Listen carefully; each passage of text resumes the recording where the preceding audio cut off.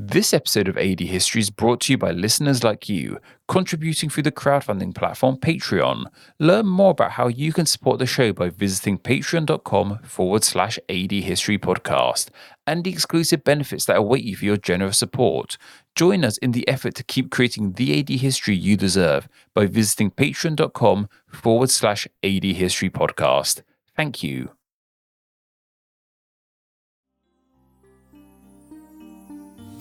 Have you ever wondered how Rome managed to stay afloat between the murder of Aurelian and the rule of Diocletian? Well, do we have a story for you? This is the AD History Podcast, weaving a tapestry of world history from 1AD to HD. Powered by TGNR. Get your good news that's real news at TGNR by visiting tgnreview.com. Now here are your hosts, Paul K. DiCostanzo and Patrick Foote. And brought to you via London and New York City, you are listening to the AD History Podcast. I am Paul K. DiCostanzo, and I am joined, as always, by my co-host, Patrick Foote. Patrick, we have an interesting episode for today that kind of cleans up some of the stuff that we unfortunately couldn't cover in the previous episode that I'm looking forward to, and a really provocative Patreon-submitted question. How are you today? Yes, Paul, you were right. We've got something a little bit different this time around. And because we had to cover, we both tag teamed Aurelian last time, and we're going to do a tag team subject for the next decade from 281 to 290.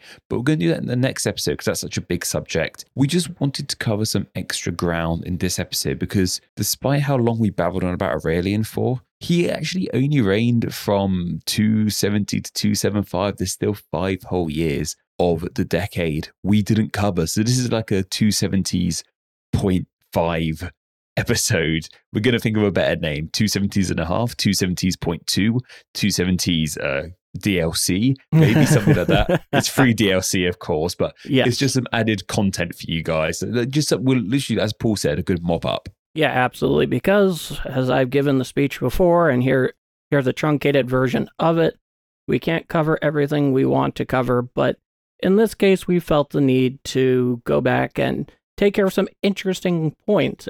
No, this is a Patrick homemade episode. You lucky people. This is all me. Well, no, you're going to add your wonderful insight as always, Paul, but I've done some writing here. I did some digging into these guys. And that's going to be fun to hear about and chat about. So, with all of that said and out of the way, let's cue up our necessary, obligatory, now legendary AD History Podcast ground rules. 1. Evaluate events in the context they occurred. 2. Over the span of recorded history, the way it was recorded, its methodology, and the facts that are important have changed immensely. How we view history today is not necessarily how we viewed it 50 years ago. 3. Nothing in history was inevitable. And 4. History and the past is like a different country. Mr. Foote, Sir Patrick, you have the floor. Thank you, Paul. So yeah, as we mentioned in our last episode, we focused extensively on Aurelian, but he actually only ruled from 275 AD. So despite the fact we like to usually try and cover subjects that cover that entire decade, literally the two of us put together, we only covered half of that decade. So we really do need to go focus because to find out how the crisis is going to come to an end, we do kind of need to know what happened in the latter half of the 270s. So what's crazy is there are 3 emperors who ruled in that time period. And after Aurelian's death, Rome slumped back into their crisis. And these 3 emperors kind of did their best until other people, won't spoil things, came around. And immediately following Aurelian was an emperor by the name of Tacitus. And that name might sound familiar to some of us. I'll just say simply, not that Tacitus.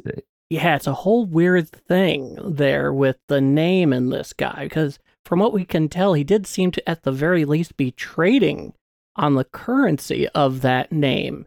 Because Tacitus, the original Tacitus who we've talked so much about, had, like I said, some currency to him. It had, I would say something along the lines of gravitas. Oh, Tacitus. one of these learned senators from our golden age, even though apparently his histories were not all too interesting or read at the time. And so it created some weird confusion there. It's quite a debacle. Yeah, it is. Like, he did like to ride on his name. Like, I'll talk about it, but this guy, despite the name, we don't think he had any relation to the historian Tacitus. But that didn't stop him from getting where he is. And we seem to know very little about this emperor before his rise to prominence. And I said he's not related. However, one source tells us that this Tacitus claimed to be related to the historian Tacitus. And that was, of course, the Historia Augusta. So it's a book known for not being true, claiming he lied about something, which seems like a bit of a double negative at sorts. So don't know how to go with that one, I'm afraid, team. I don't think he probably is related, but the Historia Augusta says that, so we can't rely on that too heavily. But by the time of Aurelian's assassination, Tacitus was president of the Senate, and once Aurelian was killed by the army, we talked about this last time, the army was so mortified by what they had done. They had killed the rebuilder of worlds, the rejoiner of the kingdom. They actually said, no, we're not going to pick the next leader. We're going to go back to you guys. And this is really strange because as far as I know, in our research throughout this is the first time to my knowledge that the army had shown any sort of remorse or desire for reconciliation for its role in the previous chaos. And I found that exceptionally fascinating, because I hadn't heard a hint of this beforehand. No, but I don't think any of the emperors beforehand, you should have felt remorse for killing them, Paul. They were pretty useless. Aurelian wasn't that useless, so you are like, damn, we should not have killed him. Well, yeah, that's undeniably true, but at the same time, so often with military insubordination and them looking for the best deal, and then effectively having a very transactional view of what they get for supporting a particular individual coming into power, they weren't too apologetic for a long time, let's put it that way. As useless as some of these emperors were, and believe me, underline, italicize useless, they did very much play a very critical role in the whole crisis of the 3rd century. They definitely had their might and their influence come to bear and played a very, very significant role. For sure. And yeah, clearly Aurelian was just the straw that broke the camel's back for those guys. They really thought, oh gosh, we shouldn't have done that one, despite the fact it seems very much almost like how we had the Praetorian Guard always killing off emperors back into the more golden age of Rome, who kind of sort of set the record straight if things were getting out of hand. Maybe the army were in this position during the crisis. That, and I'm sure it probably helped none at all that they eventually figured out those who participated in the assassination were quite literally duped into doing so. Yeah, a lot of people were tricked into killing them, yeah, especially with Aurelian for that case. So that leads us to this the army are like, yeah, we're not going to elect one of our own as the next emperor. So the Senate were given this choice once again. I think they've done this in the past. But the Senate were actually quite wary of doing this at first. They thought it was a trap of some kind, but eventually they agreed and they chose to have Tacitus, who was their current president, as their emperor. And I find it interesting that the Senate was so reluctant in this case. At first, it shows just how long it had been since the Senate really held true, firm power in almost in any respect outside of the occasional scraps that they were fed, which I think is fascinating. And the fact that they're so weary on top of that is also, I would say, somewhat reminiscent, well, I would say somewhat indicative, rather, of the fact that Rome at this point, quite understandably, is very much a wounded political body. Yeah, I think the last time the Senate chose an emperor, or emperors, I ought to say. Not under distress, of course. Yeah, not under distress. No, it was 2 guys who were chosen at one point, maybe sometime after Maximinus Thrax. It was during the Barracks reign. There were 2 guys who the Senate declared, these are the emperors.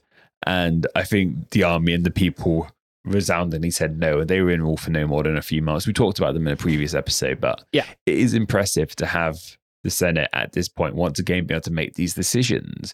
But Paul, you've got some research that you reckon there was a certain someone else, and she was emperor for a brief period between these two. Yeah, so this is an interesting one because in saying this, there's no consensus on the validity of this claim, but it exists, hence it is worth mentioning, is that during the interregnum, which is a very fancy word for saying interim between when a leader comes out of power and an absence of that position before somebody else assumes that role, however it can be done. I think it's actually still a term that's used in British government today, though it hasn't really been an issue for a long time as far as I can tell. No.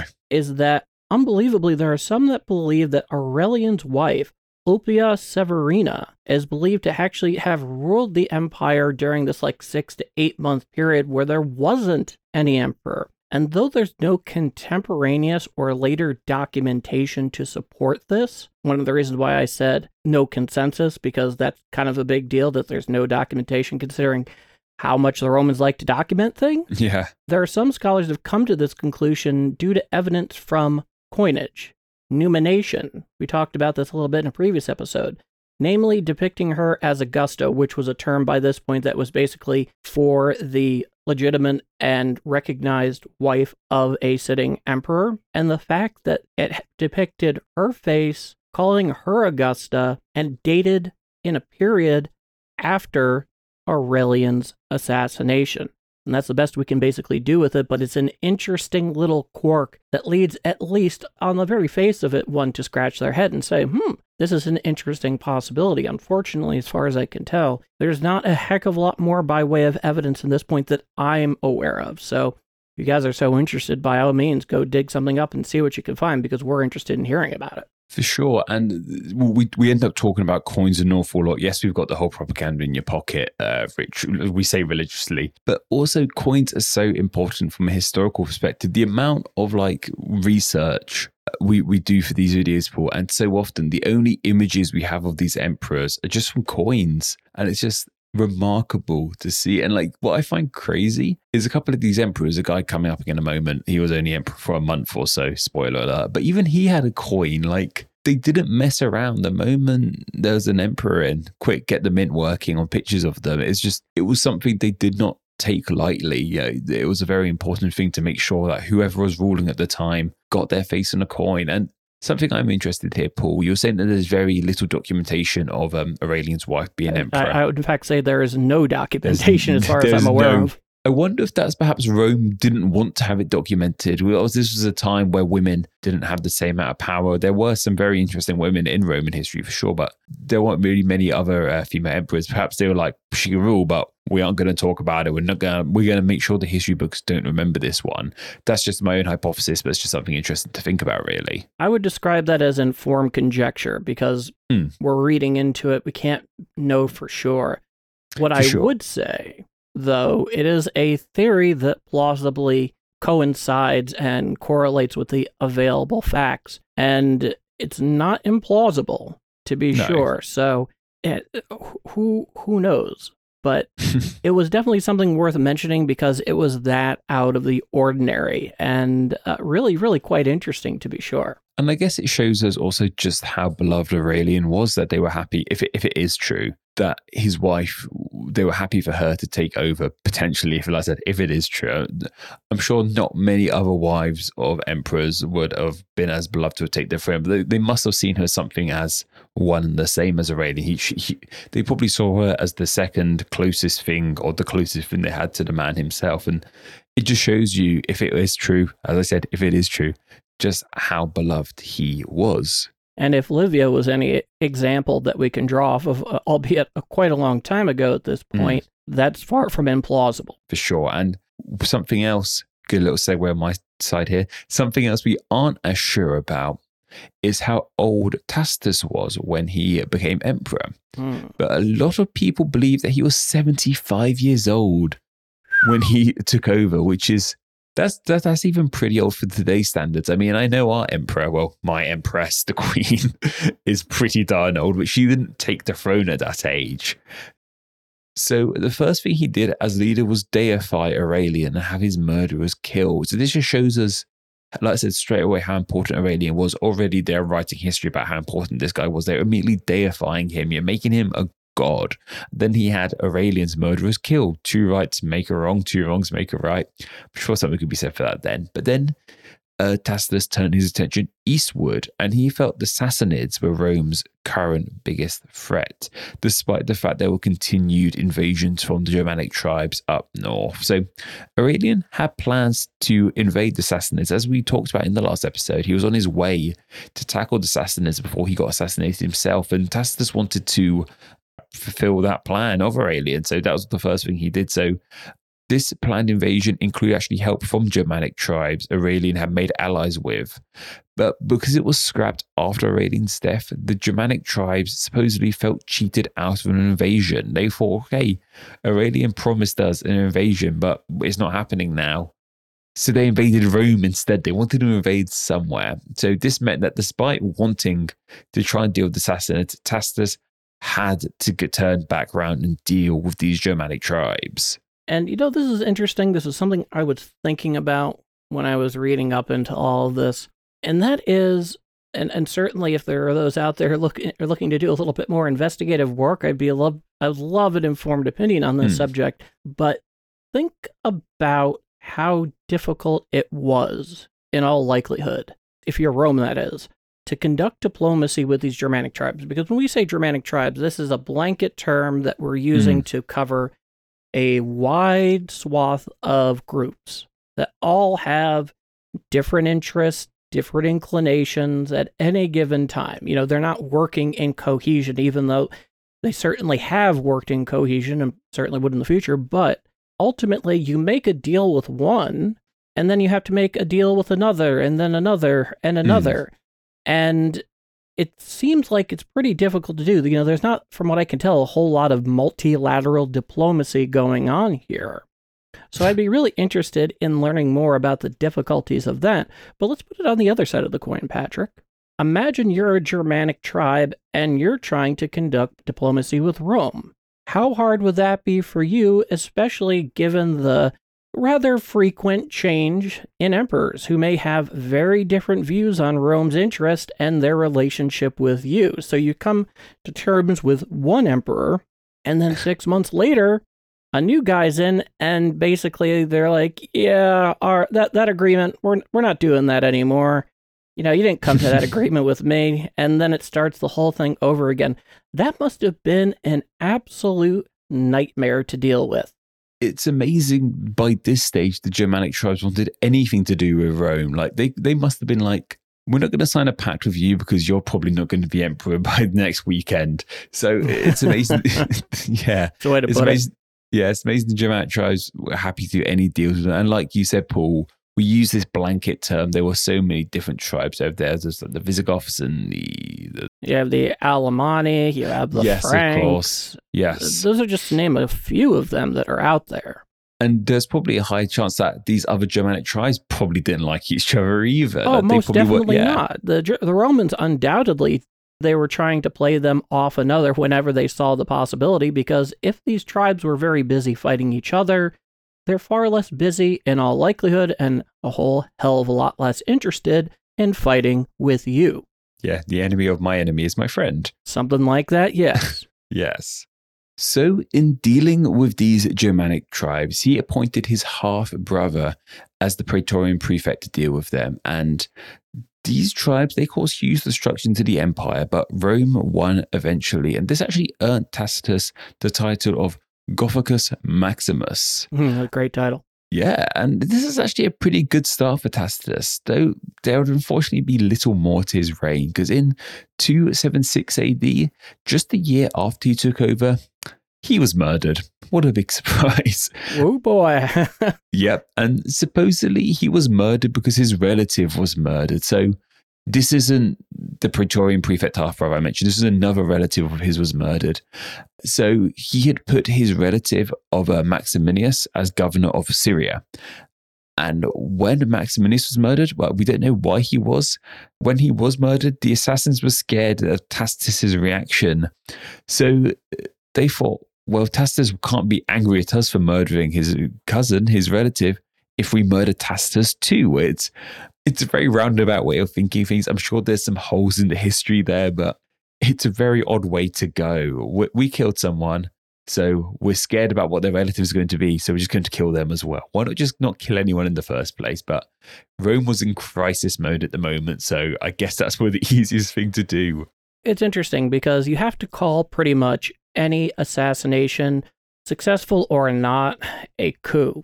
And so going after various people in power, especially if they're related, that are really quite crucial to that particular emperor's infrastructure of power, is undoubtedly really, really important. Because if you don't take them out, then you almost most certainly, not always, but in a lot of cases, you have a built-in enemy. So it really makes a lot of sense to try to get rid of all of them at once. Yeah, and this is what we keep on coming across. We keep on finding out.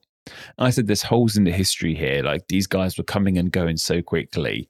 The historians didn't have time to fully record, and they probably just didn't know. A lot of these coups and these assassinations were probably done in such secrecy that we don't know why exactly they were murdered. It could just been some of their men being petty and being like, I don't like them anymore. There could have been grander schemes at play. But we just know these guys were assassinated. We don't know why exactly, but then someone else had to take over. So this means that Tacitus's reign was from September 275 to June 276. So all in all, he was emperor for just under a year or so. And while he might not be the most well-known, he seems to have actually done some good in his short reign. I definitely think he helped secure, if he did one thing, it will secure Aurelian's legacy. He deified Aurelian, he killed his murderers. If anything, he just sort of like helped wrap up that. He even tried to carry on what Aurelian did, was going to do with the Sassanid invasion, but that fell through when the Germanic tribes decided to attack. And this is always a hypothesis, but who knows what he would have gone on to do if he had not been killed at this time. He could have been another great emperor like Aurelian. We can never know. It falls well within the grounds of counterfactual history, but whatever the reason that he chose to really secure Aurelian's legacy, very likely for his own benefits, that's not a bad thing when it comes to history itself. Certainly, like I said, he certainly had his own interest in doing so, but Aurelian, I'm not going to pretend like this guy is some kind of saint. But No. The reality is he most certainly, if anybody, deserved to have a legacy truly cemented in the Roman sphere of things. Aurelian is definitely in that category. Yeah, definitely. But someone who isn't in that category is our next emperor, Florinius. His name ends with A-N-U-S, so I'm going to try and say it without it sounding rude. Florinius. Let's just go with that. That works. And Florinius is the aforementioned Praetorian prefect that his half-brother sent in to deal with the Germanic with Tacitus. So that guy, that Praetorian prefect, he's our next emperor. And Tacitus, as mentioned, sent him off to deal with the invading Germanic tribes, which he did. But upon hearing his half-brother had died, he wasted very little time in declaring himself emperor. So we're back to this state. We get one emperor chosen by the Senate, and now we're back to leaders of the army declaring themselves emperor. And he marched to Rome to gain support from the Senate, and they actually agreed with him. He was liked at the time because he helped deal with the Germanic tribes. Plus, he was related to Tacitus. And while it might seem weird to remember this, the job of emperor was actually a hereditary position, despite how much we forget about this. So it actually makes some sense for Florinius to become the emperor next. Yeah, it's kind of easy to forget given how so many of these folks have come into that position over the last century. And obviously, hereditary rule has its own issues. We've been on that soapbox before, but it's a hereditary business only under the best of circumstances. And it's not even that great of a business to be in then. And like we said, it all comes down what I think once we're done with Rome, which is it's kind of creeping up on us. If we were to say what is Rome's biggest downfall, the transition of power has to be up there. It's constantly been an issue for them through good times and bad times. Oh yeah, that's definitely one of the major holes in the hull. Yeah. So upon officially becoming emperor, he marched back to deal with the tribes once again. So he went from the Germanic tribes to the Senate to declare himself emperor, then back up to the tribes. So this guy was on the go an awful lot. However, while this was happening, someone else was rising up in Egypt. We'll talk about that person in a moment. Oh, yeah. This Eastern commander was declared emperor by his men in Egypt. So while Florianus was declaring himself emperor, this dude down in Egypt was declaring himself emperor as well. Well, his men were. So he actually had the backing of his men. And Florianus wanted this usurper dealt with, so marched to Egypt with his men himself. However, illness and heat decimated his army before he ever got there. And on this journey, many of his men started to lose loyalty to him. Imagine being dragged from the northern reaches of the empire down to Rome, back up to go take on the Germanic tribes again, and then being told we have to go back down to Egypt. You would get pretty tired. And his men were like, this guy's just dragging us back and forth. Maybe this guy, this upstart in Egypt is onto something. And of course, that upstart would be, spoiler alert, our next ruler, Probus. And Yeah. Paul, you seem to have some contention about me calling him an upstart.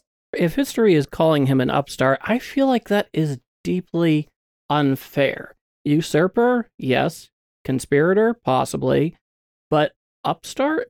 No. And the reason why I take issue with the connotation of upstart, because upstart has such a negative connotation where when you say upstart, you think about somebody who basically wheeled and dealed and got to their position, not due to any true, hard, palpable, obviously recognizable, amazing achievements. They just did it by scheming and plotting and, basically being a jerk. Whereas in the case of Probus is a monumental figure, because we talked about him in our previous episode, in the Roman Empire at this time militarily, because he's the one that created the second front that Aurelian needed so badly, in his view, to reconquer the Roman East, primarily from the Palmyrene and Queen Zenobia. And that second front, of course, was the amphibious assault and invasion of the northern Mediterranean coast of Egypt, which under any circumstances at any time, amphibious assaults were not easy. And he managed to pull it off, and it proved critical to the hammer hitting the anvil in that campaign. And from what I can tell, he always seemed to be relatively loyal. I could be misinformed about that, but he was hardly an upstart. This is a man who very, very much well earned, I should say, their reputation through incredible achievement. He was successful in most every campaign in which he was ever involved, and I think he may have actually been, though you correct me if I'm wrong, involved fighting in every major front or theater throughout the empire in his career. So this guy was the real deal. So that's why I have a little bit of trouble with the upstart thing. That was just when I saw it, I was like, kind of? No, he's not an upstart. He's worthy, and he's going to get a shot, but I think you understand where I'm coming from in this respect. So as the person who wrote these notes, I will say I shouldn't have used the word upstart then. Clearly, I didn't pick... The word choice, Yeah. the word choice I consider more fortuitous because it gives a little time to talk about Probus. No, definitely. But all told, Probus was, or at least he should have been at the very least, quite venerated because, hell, we accomplish anything that's even a fraction of what he did on a single campaign, you and I will die well-achieved individuals. Yeah, no, Probus was the real deal. I think I was just looking for, I didn't want to use the word usurper again. So I think I just landed on upstart. Yeah, it's kind of hard to get around that one. You kind of have to find a synonym somewhere. Yeah, and I thought upstart was a suitable synonym, but suitable. Gosh, you wouldn't believe I talk about words for a living. A suitable synonym, whatever. You wouldn't believe that, but yeah, I didn't think about the connotations the word upstart had, and that was great when that also did bring us neatly into talking about why Probus was so important. So, but we're not on Probus just yet because Florianus isn't dead quite yet either. So he's basically there. So on his march to Egypt, his men murder him before he even reached Egypt. And this usurper, I won't call him an upstart, was of course Probus, and he would go on to become the next emperor of Rome. Even his men declared him Rome, and by the end of it, Florianus's men declared him emperor of Rome as well. And Florianus's reign lasted from July 276 AD to, drumroll please, September of the same year. So that's just over a month. He started in July, ended in September. He got August. He got 1 full month as emperor. But many sources point him out to say he was emperor for just 1 month. But this was quite a chaotic month. That seems for sure. Yeah, not bad. Yeah, he traveled around quite a bit in 1 month. But of course, this leads us on to Probus. And Probus, as we know, became emperor by being declared emperor by his men, and even by his opposition's men declared him emperor by the end. So this is a true return to the Barak emperors. He was chosen by his army, and they gladly accepted. And ultimately, when Probus came to power, this is kind of an interesting thing that under Tacitus, just because of Probus and his great reputation, Probus actually made him supreme chief of the East, which gave him these sweeping plenipotentiary powers out there to handle matters. And then, of course, under Valerianus, and this is interesting and worth building on here in terms of the discussion we just had, we mentioned about that long campaigning all over the empire. He actually took a fair size of Probus's military forces under his command in order to do just that. Very impressive stuff. So I get why this guy, and even though he was a return to the Barak emperors, he was a pretty good one. Like, this guy actually sort of kept up things. I think he actually ruled. So he actually ruled from 276 all the way until 282. That's 6 years. That actually makes him longer a ruler than Aurelian. It did. And the way he came to power is also super interesting, which is to say that Probus actually was extremely referential and deferential to the wishes of the Senate. That when the position came open, he actually sent an envoy with a formal message saying he wanted to take the throne. And, he was welcomed heartily. I mean, how could you not if you were the Senate at that point? You have yourself a war hero, a guy that for the most part you have good reason to trust. And comparatively, when you put it up against all of these other emperors in this particular century, manages to go on to rule for 6 years. And something I find interesting with this is within these 5 years, we see Rome pretty easily slip back into its old Barak emperor's ways. Like with the death of Aurelian, the Senate got power again. They had like a fresh start. It could have been a clean slate. And 2 emperors later, we're back to the Barak emperors. We're back to the army declaring who should be emperor, who should be ruler. And it's just interesting that slow transition. Like, I just find that fascinating as well, how they had the chance to get over this, but it kind of just easily slipped back into their old ways again. Wounded political body. In some ways, they didn't know a function beyond dysfunction. It's worth noting, even though we've covered this crisis in a matter of months, this was almost a century. Like, there would have been people alive now. There would have been like mature people alive now who would only have ever known Rome in this state of crisis. They wouldn't have been alive to realize anything else. I think it's always worth remembering that while we're talking about it. Obviously, we're talking about it in detail. You've got to appreciate this is a huge passage of time. Even 10 years, like go 3 episodes back. There are probably people alive now who weren't even alive when Maximinus Thrax first became the first Barak emperor. Undoubtedly, you're dealing with an entirely new generation, almost two really full generations since that happened. So all they've really known is chaos, which is a dangerous thing. It's easy to end up in a spiraling pattern of dysfunction when that's all you know. I would love to know, and this can be a question for the listeners, I would love to know if any of the Barak emperors or any of the emperors during the crisis were born during the crisis. That'd be really interesting to know. Oh, I'm certain of it. I'm absolutely certain of it. I'm sure there would have been someone, like maybe towards the end. But as I said, Probus actually got 6 years on the throne, quote unquote throne. And he seems to have kept himself pretty occupied over these 6 years too. By this time, Rome was again teeming with Germanic invaders, and Probus spent most of his time defending the empire and solidifying the borders, and he was victorious over various Germanic tribes. In 277, he beat the Visigoths.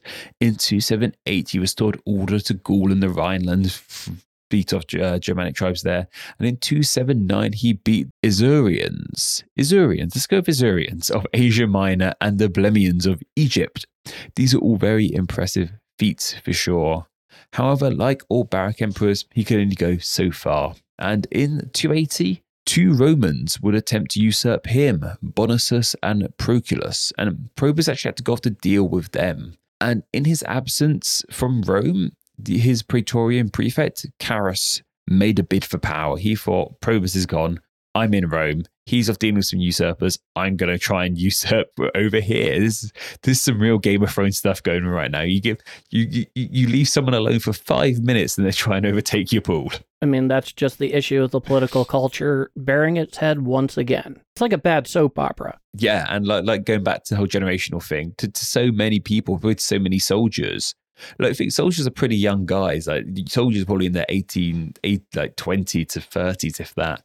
These guys, they only would have ever known a life where emperors were chosen by, so just to repeat this phrase, but they would have only known a life where someone go, I want to be emperor, and they have the power to go, yeah, okay. And I just find that absolutely fascinating. And that's just, here is in action again. Bonosus, Proculus, and Carus are all of this generation where they thought, I could just claim I'm emperor, because they wouldn't have known a time when that wasn't happening. Absolutely. Pretty amazing stuff when you stop, sit back, and ponder. Yes. What is going on here? So what Probus did, he had 3 defectors. He had Bonosus, Proculus on one side of the empire, Carus back in Rome. So while Probus and some men went off to deal with Bonosus and Proculus, he sent some of his other men to go deal with Carus in Rome. However, when these men got to Rome, they actually defected to Carus's side. And Probus's remaining men heard of this defection, and they thought, yeah, we'll defect as well, why not? So before too soon, all of Probus's men were declaring Carus as their emperor. And like we've seen so many times before, Probus was killed by his own men in 282 AD. What a shock. And that basically wraps up the latter half of the 270s. Like I said, Aurelian really did an awful lot in the first half of the 270s, but then you had these 3 emperors who left their own unique legacies in the latter half. And it would be easy to write these 5 years off as another chaotic 5 years during the crisis. But when we dive into them, we see what these emperors did is interesting. We see that they were not actually that useless. All 3 of them actually seemed quite competent at their jobs. And even poor old Florenius, who only ruled for a month, did some good work when he was Tacitus's prefect. So perhaps in a different time, they could have left a larger legacy as some of Rome's more impressive leaders, though the crisis ate them alive before they even had the chance to leave any sort of bigger legacy. And undoubtedly, all of this would lead to some very interesting conclusions for what is Act 2 of the restoration properly of the Roman Empire under Diocletian, which you and I are going to go full bore into in the next episode, because he comes to some very important conclusions that are not that far off base. We're not going to spoil it. No. But we are going to make you aware that Diocletian is there. He's making his calculations, and when the time comes for him eventually to ascertain and basically step up into power, a lot of his sweeping changes are going to be based on current events for him. And just to wrap things up here, the most positive thing I can say about these 3 guys, I can say about Tacitus, Florenius, and Probus. I don't think you can quite say they kept the ship afloat, but they definitely didn't poke as many holes in the boat as they probably could have done, because we've seen it throughout history. We've seen when a great leader dies, empires and kingdoms just fall into chaos because they haven't got that great figurehead. And part of me thinks that probably could have happened here. Rome easily, once Aurelian was dead, the Gallic Empire could have gone, hey, Aurelian's dead, let's go defect again. Or the Palmyrian Empire could have gone, hey, let's try and defect again. But Aurelian, I guess, left such a good legacy. And like I said, I wouldn't use keep the ship afloat, because they did keep it afloat. Not perfectly, but it could have gone a lot worse, I think. So credit to these guys. You didn't do an awful job. Well done. In terms of those former splinter states that you've just mentioned, I don't think it would have been the easiest thing in the world for them to do, because Aurelian did a very thorough job at smashing their military, which of course is as far as you can bring those ambitions. But yes. But it is amazing that we didn't see some more proactive stirring in the wings there, that Diocletian even got his opportunity. Definitely. And I just think that's very impressive himself, to give these guys some credit. I just don't think, I think they could have done a lot worse. Like things could have gone a lot worse after Aurelian's death. Yeah, It definitely did go downhill for this little brief period, but not as downhill as I thought it could. Well done, guys. Yes, indeed. Us here, you there, and we'll be back right after a word from Anna Domine. This is the AD History Podcast. Keep up with the show and join the discussion by following AD History on Twitter with the handle @ADHistoryPC and the hashtag ADHistory. Check us out over on Facebook, Instagram and YouTube by searching AD History Podcast, as well as, of course, tgnreview.com/ADHistoryPodcast. Also, check out the AD History Podcast on Patreon. See how you can help support the show and the rewards that await you by exploring the AD History Podcast on Patreon. See the link in the description. Now, back to Paul and Patrick. So, Paul, it's the return. Because this episode is a bit smaller than normal, because it was more of a sort of catching up, mopping up episode as we declared it, we thought we'd dive into a bit more deal with a great Patreon question. And Paul, you have that question for us. I do, and this is a fantastic question. And if you would like a question answered on air in show in our famous middle segment, you can do so by donating to us on Patreon at patreon.com/ADHistoryPodcast at the $5 tier or higher. And when you submit them either in its thread or in a message to us directly, you will then have the opportunity for us to answer that question on air. And we love it because we actually get really good questions from our patrons. We really like these things. We haven't been able to do them the last couple episodes, but that's okay. And this one in particular, Patrick, I think everybody on some level somewhere, regardless of their age, can weigh in on. Because it's less about the historical facts or weighing something out in this respect, but it's more about personal experience. And the question that was submitted to us on Patreon reads, what are some of the major generational, historically significant events that happened in each of your lives? And at what age, if any age that you actually ended up managing to do so, began to recognize these events as they were happening or very shortly thereafter? And that's a very interesting question. Yeah, so in regard to historic events, it kind of helps because we're currently living in the middle of a historic event. And I think people realize, well, I myself realize this is quite a big deal quite soon. I think not everyone realized, obviously, clearly not everyone realized it was a big deal, but it took a while for some people to understand the historical impact of the COVID-19 pandemic.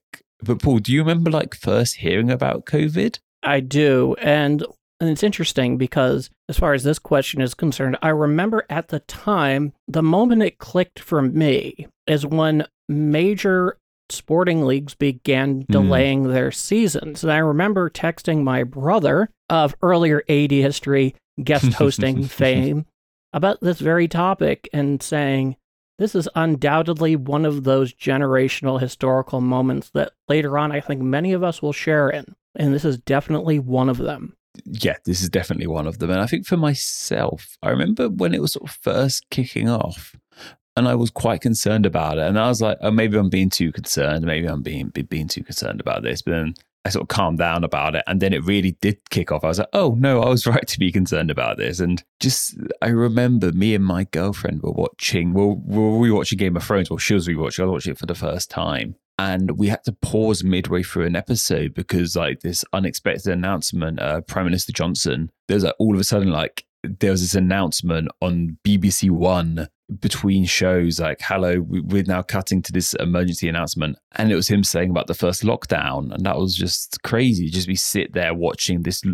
It was almost like a war announcement. You know about the famous announcements of war. Was it Neville Chamberlain's famous radio announcement for World War II? Yeah, it was in September of 1939 where he mentions that we have made our demands effectively on Germany to withdraw from Poland, which we've received no response of, and consequently, this nation is once again at war. Yeah, that's the famous one. It had that similar vibe to it. I'm sure you could watch that announcement. I'm sure it's somewhere on the internet. I don't think I do want to watch it again because it was just quite traumatic, really. But it's from there, you know, like this is going to be a big deal. And it still is a big deal to this day, despite how much restrictions may have eased up in various parts of the world. It's still a big deal. But we don't want to talk about just now. I want to talk about more historic things. And here's a fun story. I remember going to bed one night with the UK firmly in the EU. The voting was happening overnight.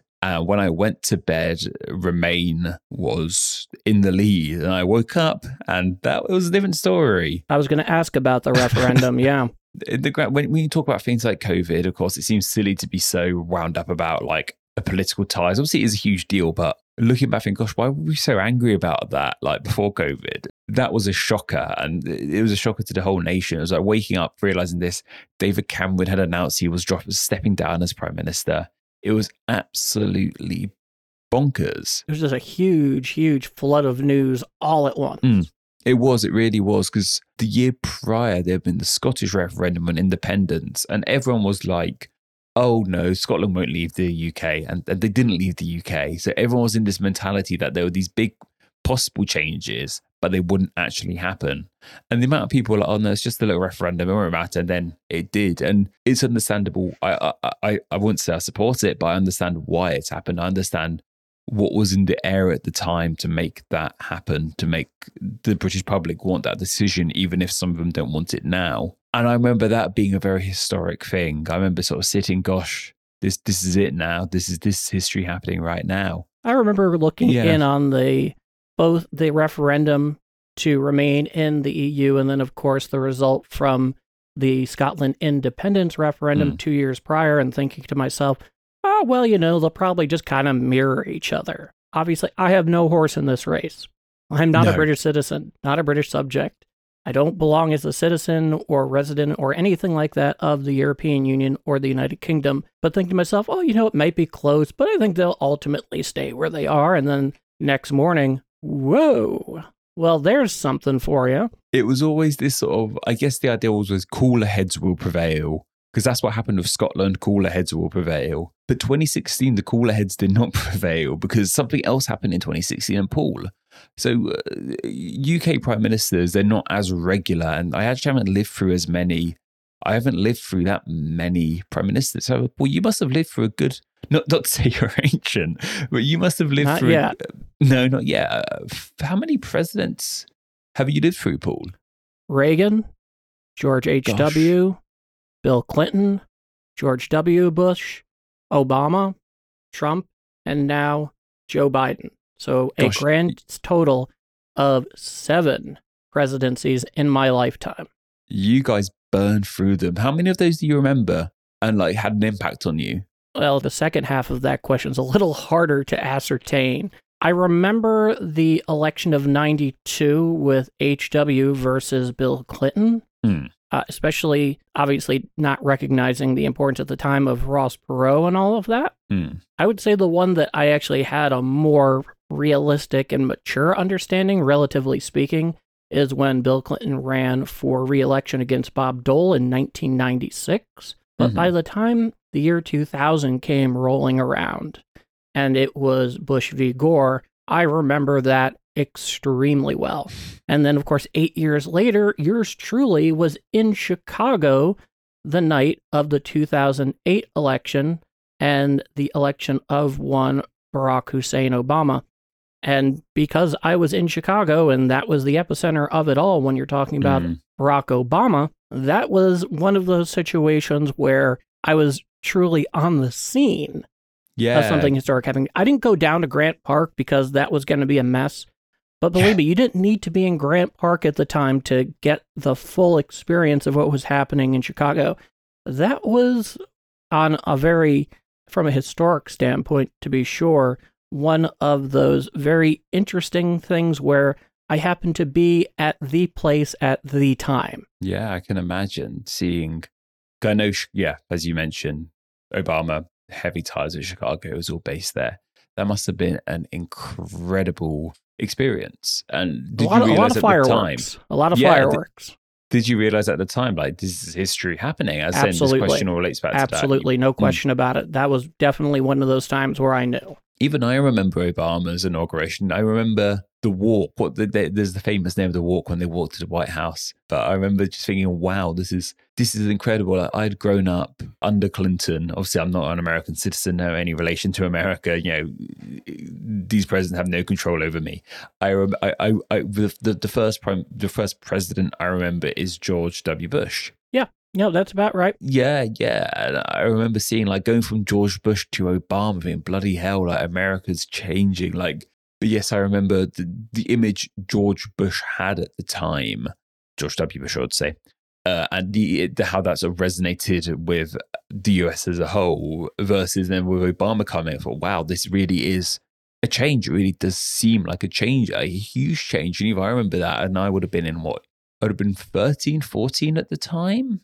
And even that young, I could still appreciate what was happening in your country, Paul. Naturally, it was a very controversial presidency. I don't think I'm making a huge statement by saying that. But I do remember that in that election, one thing that cannot be forgotten was the very first stage of what we know today as the Great Recession, and how much that was affecting voters and voters' thinking, and where, in my case, being not that far away from graduating college, as were many of my friends, and how that would go on to affect our generation as a whole. But when we start talking about generations as a whole, Patrick, I think the real 500-pound gorilla in the room is, of course, the events of September 11, 2001, which were only a little over a month away at the time of recording from it being the 20th anniversary of those events. 20 years, my God. So I would have been 7 at the time, Paul. See, my birthday's just a bit before September 11th. I would have been 7 at the time, and I remember it happening. I wasn't emotionally mature enough to understand the implications. To me, it was just some buildings burning down on a television screen. There wasn't any other. Tell you what, actually, I have a really weird memory of 9/11.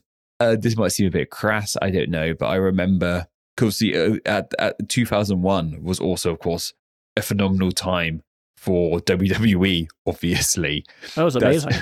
It was an amazing time. That was like one of their best years. And I remember the news reporting on it. I remember the news reporting on 9/11. And in my child brain, 9/11 equated to like all of America being under attack. It equated to a lot of Americans dying, which is really awful. Like I said, it's a bit crass, but this is kid brain. This is a 7-year-old kid on the other side of the Atlantic. And I remember being concerned, thinking, gosh, are all the WWE wrestlers alive? That was I remember that being my main concern, because I thought WWE at the time must have been my main connection to America. I knew WWE was an American thing. I understood that, and I understood 9/11 was an American thing. So my dumb kid brain put those two things together. My main concern was, are all my favorite wrestlers alive, or have they been taken down by this attack as well? And that's my bizarre memory of 9/11. So I was a bit older than you. I was 14 at the time, only a few weeks into my freshman year of high school.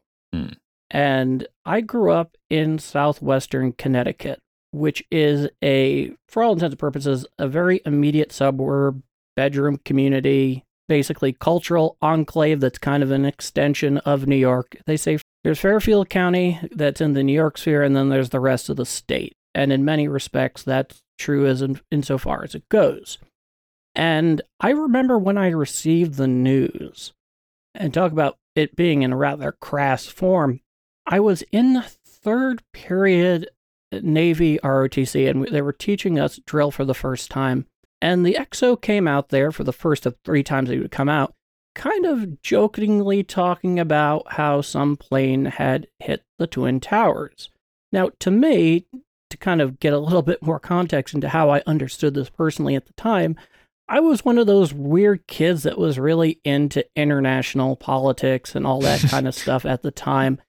And so when I heard that, I'm shocked to hear you're into international politics. Who would have thought? Yeah, 14 years old. This is not self-aggrandizement. This is just how it happened. Sorry, carry on. Yeah, no worries.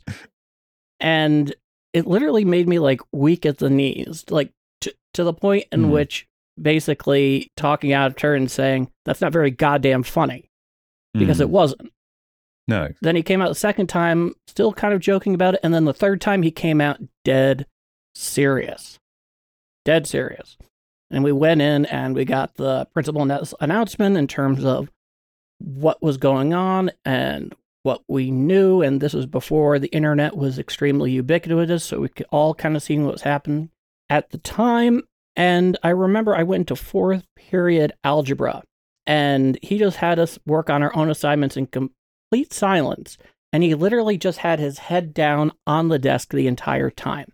And then I got to my fifth period Japanese 1 class, only to find out that, hey, your dad and brother are here to take you home a little early today. Thank you for that, Mom and Dad. I appreciate that very much.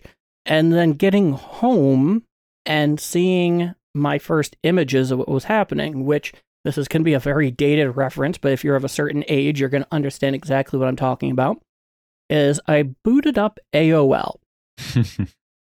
And the first image that I had was the explosion that happened when the second plane hit the South Tower, and in bold, huge freaking letters next to it, it said, in no uncertain terms, and I quote, "America under attack."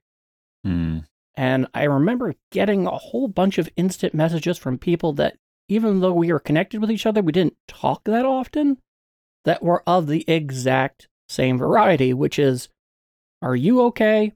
And is everybody you know and care about okay? I feel like I dealt with maybe a dozen of those, and I probably initiated another dozen myself. So that was interesting. And on top of that, because my community is so close to what's going on there, there are certain points along the shoreline, of which the town I grew up on is a part, where you can go far enough out, and just the way things are positioned, and you can actually see southern Manhattan. So all of these places to me, because growing up, I spent a lot of time in the city. For someone who didn't live there, he was there quite often. I could thank my dad for that. I can imagine. And so a place like the World Trade Center was very real to me, especially considering I had visited down at the plaza a number of times, because as I recall, this was back when Krispy Kreme was first really kind of gaining traction here in the States in terms of popularity.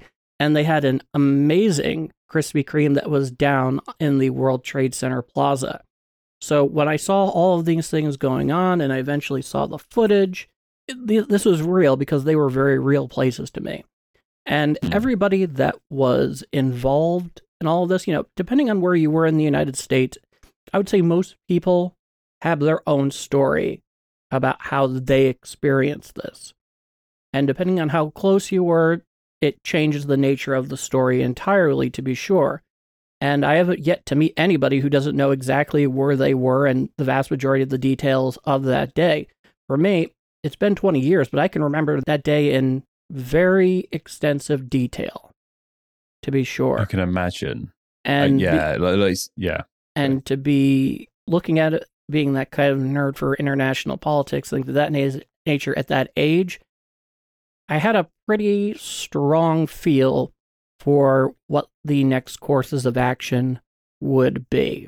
I'm not going to go into detail there, but I had a pretty good idea ultimately as to what was going on and what was going to happen next. And without a doubt, that is the one true major generational shared historical moment that everybody who heard it knew exactly where they were. It's like the Kennedy assassination, like the attack on Pearl Harbor by the Japanese that ended up launching the United States into the Second World War. It was our moment as a generation to experience that. So when did I begin realizing that these were generational moments to kind of hit the other side of the question? I mean, it took a bit of time, especially when they're really big things and you're kind of waiting for the shock to wear off, which is always a factor in these kind of things. I would say probably after the age of 18, though I was fully cognizant of what was going on at the time, at least in terms of 9/11, I would say after the age of 18 is when I really began to appreciate wide historical shared moments and point in time for a generation after I was 18 years old and I had been given a good deal of time to think about these things independently. you're such an interesting source as someone from the UK. You're such an interesting source of information on 9/11, Paul, because not only are you of an age where it could resonate more in your mind, but it was so close to home, quite literally, figuratively, and literally. So I'm always, it might sound a bit too morbid, I'm always fascinated to hear your experience with 9/11 because it's such a first-hand experience. You can't get, even like in other parts of the States, they weren't as close as yourself. And I'm always fascinated to hear you talk about that. I'm always happy to weigh in because your questions on the matter are very thoughtful. I will say, though, the thing that was interesting for me at the time was in the days and weeks afterwards, actually talking to people that were in Manhattan at the time, though not by any means below Canal Street, what their experiences are. Because a lot of people from where I grew up would commute into the city. It's a very rational arrangement, which still is happening short of a pandemic and working from home. Describing the smells, catching the last commuter Metro North trains out of Grand Central back to Connecticut, trying to have some kind of communication with the outside world. Like I said, the smell, they had a very specific smell. And at least for yours truly, anytime I'm in a position where I'm seeing footage from that day, hearing that very distinct alarm, that very ear-piercing, near constant alarm that firefighters had on them to indicate that they were there and there was a firefighter in distress. And if you're familiar with that footage, you know exactly what it is that I'm talking about. One thing that's undeniable in the longer run, though, Patrick, is just the profound impact that particular set of events had on my country and my generation, where it's only now that, from a strategic point of view, if you're looking at the United States, that we've begun basically turning the chapter, going from more or less 20 years focused on anti-terrorism from a national security perspective, and now, of course, back to great power rivalry and competition, which I think you guys know which one I'm referring to. So that day, more than any other in my life, changed the world I knew in profound fashion. And if you guys have a story that you want to share on this very end, of course, be respectful and either give us an email or leave it in the comments if you are listening to us on YouTube. Yes, Paul, thank you very much for sharing that with us. And yes, you guys too, do tell us know any sort of historical memories you guys have, especially from around the world. Like, we're only from the UK and from the USA. That's really interesting stuff. Yeah, like if you were living through the fall of the Berlin Wall, we want to hear about that. We want to hear about your experience of something like that. Oh, that would be amazing. Yeah, that'd be incredible to hear. I know I feel quite confident we have some German listeners out there, so anything like that would be incredible to hear. Yeah, in fact, if we get any particularly good responses, I'd definitely like to read some of them out, because that's history on the personal level that I think is so special. You know, it's obviously entirely subjective, but that's one of the reasons it's so interesting. And this is kind of, I've thrown this on Paul on the spot, but why don't we do that in the next middle segment of our next episode, Paul? Why don't we read out some listener responses? If you guys have any, I'm sure you do, some listener responses to their own personal memories of big historical events. Why don't we make that the aim for the next middle segment of our next episode? Absolutely. If you're listening / watching on YouTube, leave it in the comment section. If you're just on the podcast directories, definitely send us an email at adhistorypodcast@tgnreview.com. Like I said, adhistorypodcast@tgnreview.com. And if there are good, thoughtful, interesting reads, you better believe that we will read them verbatim in that special segment. And of course, guys, we will be back after next time. We'll be back to our normal Patreon submitted question, and Patreon helps AD History in the best way possible. If you want to support AD History on Patreon, you can do. There'll be a link down below. Just join up from $3 a month and you'll be on your way. You can $5 a month gets you questions here. $3 gets you $3 is your bare minimum, and that will get you access to videos 48 hours early.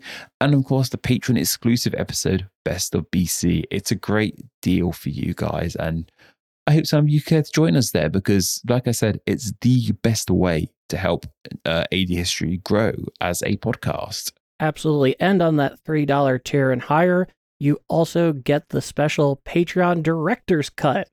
of the episode as well. And at that $3 a month, we understand times are hard right now, but of course, at that $3 a month, you'll also get that Patreon exclusive version of the show, in addition to the knowledge that you're helping us create the AD history you deserve. And if you can't afford to donate right now, which we totally get, if you have the ability, depending on the service that you are using to listen to the show, leave a 5-star rating and review. That definitely helps out the show.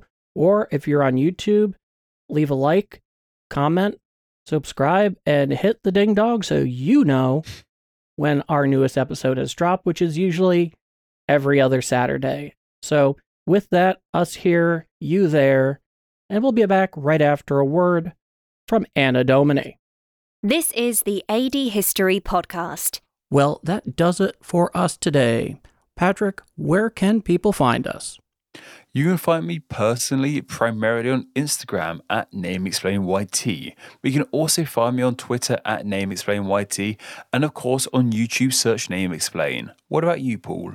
In addition to my usual work at TGNR at tgnreview.com, you can find me at my Twitter handle at PKD in History, as well as my reader-submitted World War II Q&A column, The World War II Brain Bucket, where I answer all World War II related questions, which if you are on YouTube, we will have a link down in the description. That's all today from myself. Goodbye, thank you, and take care. Yes, thank you all so much. Until next time. Like all good things, we come to an end for today. Thank you for listening to the AD History Podcast. It is listeners such as yourself who make this show possible and truly awesome. Be sure to follow and subscribe for upcoming AD History podcast episodes, available wherever podcasts are found. Also, follow AD History on social media. Follow the show on Twitter at the handle at ADHistoryPC, as well as on Facebook by visiting facebook.com/ADHistoryPodcast and Instagram as AD History Podcast. In addition to liking and subscribing on YouTube by searching AD History Podcast. Do you have a direct comment or question for Paul and Patrick? Drop them an email at adhistorypodcast@tgnreview.com. Also, be sure to visit the show's homepage at tgnreview.com/ADHistoryPodcast. For Paul and Patrick, thank you for listening to the AD History. We'll see you again next time in the ever-growing tapestry of world history.